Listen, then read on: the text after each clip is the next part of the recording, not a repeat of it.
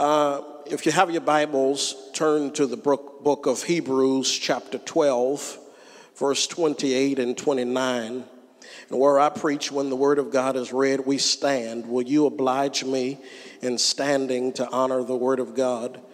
Hebrews chapter 12, verse 28 and 29. The Bible says, "Wherefore, receiving a kingdom that cannot be shaken, let us have grace whereby we may offer service well-pleasing to God with reverence and awe, for our God is a consuming fire." You may be seated in the presence of the Lord. Let's pray. Father God, hide me behind the cross so that the people of God will see you and your word and not me. It's in the name of Jesus we pray. Amen. The book of Hebrews has been covered extensively this week. If you've been paying attention, you've learned that the theme of Hebrews is that Christ is better. The anonymous Hebrew writer goes to extensive lengths to communicate to his audience that Christ provides a better expectation. He provides a better priesthood, a better hope, a better covenant, better promises, better sacrifices, better possessions, better country, better resurrection, and better things. It is no wonder then that the Hebrew writer uses in his comparison between Jesus and the old law nearly 100 Old Testament references to contrast between Judaism and Jesus. Addressing these things, these Christians who had received this message secondhand by eyewitnesses of Christ, the Hebrew writer acknowledges to them that they had become dull of hearing and in danger of drifting from Christ. It is obvious that that the book of Hebrews is a profoundly theological book that requires studiousness to ascertain its biblical truths. But in chapter 12, it serves as the practical application of its theological history. It is as if the Hebrew writer takes us to school first and then to church later on. He begins chapter 12, verses 1 and 2 by encouraging the backsliding Christians to keep running with endurance. Verses 3 through 17 serves as a reminder on how to endure discipline from our Heavenly Father. And he follows this thought with learning how to rejoice in your identity, verses 18 through 24. And finally, the text that I have been assigned, verses 25 through 29, he warns them not to reject the one who speaks from heaven. Verse 28 is a response to a conversation that the author is having with the audience. Previous to verse 28, the writer exhorts them not to refuse the one who speaks, verse 25. And his point is that the people of old did not escape refusing the words of the prophets when they were on earth. And so if they didn't get a free pass, we won't either. The writer demonstrates and illustrates the urgency of listening to the voice of God as he speaks from heaven. The Bible says his voice shakes the earth. The text seems to suggest that this is the shaking of the earth, and the earth, the heaven and the earth rather, that signifies and symbolizes the things that are shakeable and movable. The Hebrew writer seems to suggest that when you put your faith and trust in anything other than God, you are on shaky ground. But the only thing that can be trusted and cannot be shaken is God and his kingdom. This is why the text begins in verse 28 by saying, wherefore we receiving a kingdom.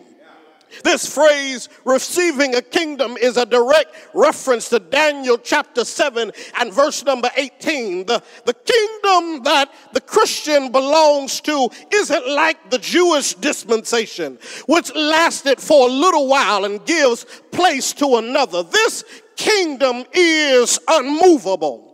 The kingdom in this text is not just described or defined as the church, but the kingdom in this text is defined as the basileia, which encompasses everything in heaven and in earth, everything under the reign of God. The church is a part of the kingdom, but the church isn't the kingdom. Let me help you. I live in Texarkana, Texas, and Texarkana is a part of Texas, but Texarkana ain't all of Texas. There's more in Texas than just the place that I live, and the church is a part of the kingdom, but the church ain't the whole kingdom. This doctrine is illustrated in Colossians chapter 1, verse 12 through 18, where the Bible says, giving thanks unto the Father who made us to be partakers of the inheritance of the saints in light, who delivered us out of the power of darkness and translated us into the kingdom of the Son of his love, in whom we have redemption and forgiveness of sin, who is the image of the invisible God, firstborn of all creation. For in him all things were created in heaven and in earth, visible and invisible. The kingdom is more than just the church. And so when the text says, when I receive the kingdom, I literally receive more than just the church. I receive his kingdom benefits. I receive rights as a royal subject. Yes, I get the church, but I also get prayer. Yes, I get the church, but I also get grace. Yes, I get the church, but I also get mercy. Yes, I get the church, but I also get assurance. Yes, I get the church, but I also get hope. Yes, I get the church, but I also get love. I receive rights as a royal citizen of his kingdom. And what's interesting in the text is that the text says the kingdom cannot be moved. I recall the words of Jesus in Matthew chapter 16, verse 18. You know the story. The Bible says, and upon this rock I will build my church, and the gates of hell shall not prevail against it. This is the only kingdom that is permanent. This is the only kingdom that is solid and stable. No law can legislate it. No power can overthrow it. No argument can outreason it. No president can build a wall against it. This kingdom shall stand forever. No wonder he says, the text says, let us have grace. What's interesting about this word grace is that some scholars translate the word to literally mean gratitude or thanksgiving. So when the text says that the kingdom is unmovable and it cannot be changed, and he says, and for this reason you ought to approach God with grace or gratitude in your heart. Anybody in here this morning got gratitude for what God has done for you?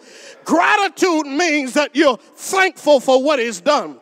And I come today to tell you that I'm so grateful for the grace and the mercy of God bringing me into the kingdom of God. I'm grateful, and ain't nobody got to poke me, and nobody got to prod me, and ain't nobody got to push me to show how grateful I am about being in the body of Christ. I wish there was somebody in here that knew enough to say, God, I thank you, because when I look back over my life and all that that you've done for me, I'm grateful that I'm in the body of Christ. I wish there was somebody in here who can testify. I remember the days when I wasn't always doing right.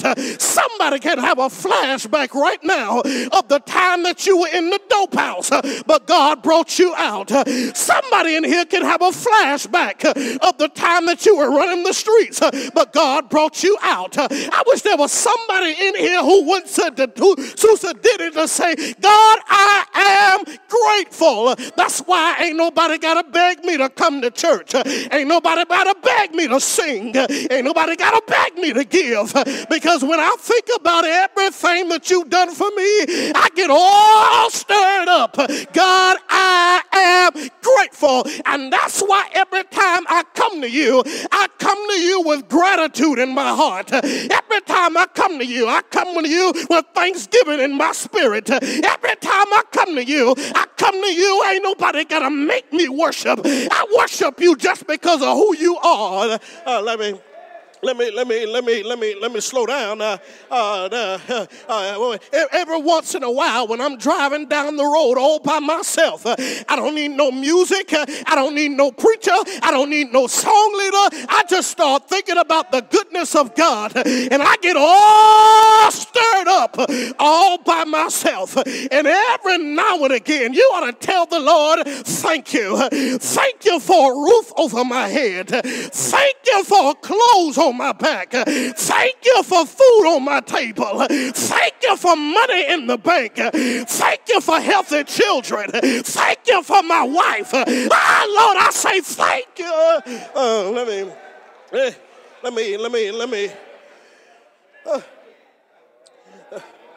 The text says that we got to serve God acceptably. Let me help you. It is our gratitude that gives us the aptitude to serve God. The word in this text for serve is the Greek word latreo, and this word literally means to worship. The word is primarily used to indicate a servant for hire. Latreo is not a word that conveys the idea of Sunday morning worship experience. Well, latreo is a word that communicates an idea of a lifestyle of worship. This idea suggests that when you are thankful for being in the kingdom, your joy and excitement is not just confined to Sunday morning. If the only time you get excited about God is when people gather and the preacher preaches and the singer sing, then you are not worshiping right. I wish there was somebody in here that knows enough about God to say, I don't have to have a crowd around. My lifestyle is my worship to him. Every day that I wake up, I give him glory. Every day I put my feet on the ground, I give him praise. And he finds my worship acceptable because of my attitude. Verse 29 says, here's what I'm getting and I'm done. Verse 29 says, for our God is, let me have that, 10 minutes. Our God is a consuming fire. Can I help you? There was twice in the Old Testament that God is called a consuming fire. Deuteronomy chapter 4, verse 23 through 25, where Moses warns the Israelites against idolatry. But Moses used the language to remind the Israelites that God is not willing to share his glory with anybody. Can I help you? The second time that the text mentions consuming fire, the Bible, Deuteronomy chapter 9 and verse 3, when Moses reminds the Israelites that God is a consuming fire and he would go before them to conquer their enemies. Church people don't know when to shout. One more time. The first time was about when they were worshiping idols And God said, I'm not going to compete with your idols. If you keep worshiping them, I'm a consuming fire. The second time was when God said that I'm going to go before you and destroy your enemies. Church people still don't know when to shout. Let me help you. The same consuming fire that will destroy you when you put people and things before him, it's the same consuming fire that will protect you from your enemies. I wish there was somebody in here that had enough sense in here to admit and thank and celebrate God that I'm not going to play with God with my worship. I'm not going to play with him with my appreciation. I'm not going to put anything or anybody before the Lord because the Lord is a consuming fire. But I also wish there was somebody in here who knew when to shout and say, Lord, I thank you because you are a consuming fire that's able to go before me and block every one of my enemies. I want to thank you, God, because when the devil tried to rise up against me, you are a consuming fire, and so you can knock and block every weapon that the devil tries to form. As a matter of fact, the Bible says, no weapon formed against me shall prosper. Is there anybody in here this morning as I get ready to sit down somewhere that can say, God, I thank you. I thank you because you protected me from my enemies. I thank you, God, because when I was doing the wrong thing, you protected me from myself. God, I know that you are a consuming fire. Can I help you this morning? God is good. He's not just good some of the time, but he's good all the time. And all the time the Lord is good.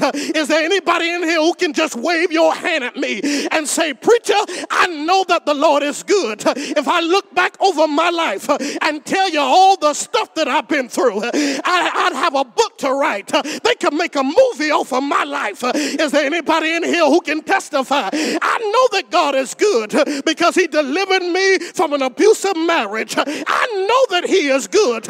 My kids been out there running the streets acting a fool for a long time. And I ain't had to bury nobody. I know that the Lord is good. I walked in the doctor and the doctor gave me a bad report. 6 months later, I walked in and he was shaking his head saying, how did this happen? Is there anybody in here that can say, Lord, I know that you've been good to me. You've been better to me than I've been to myself. Ain't God all right?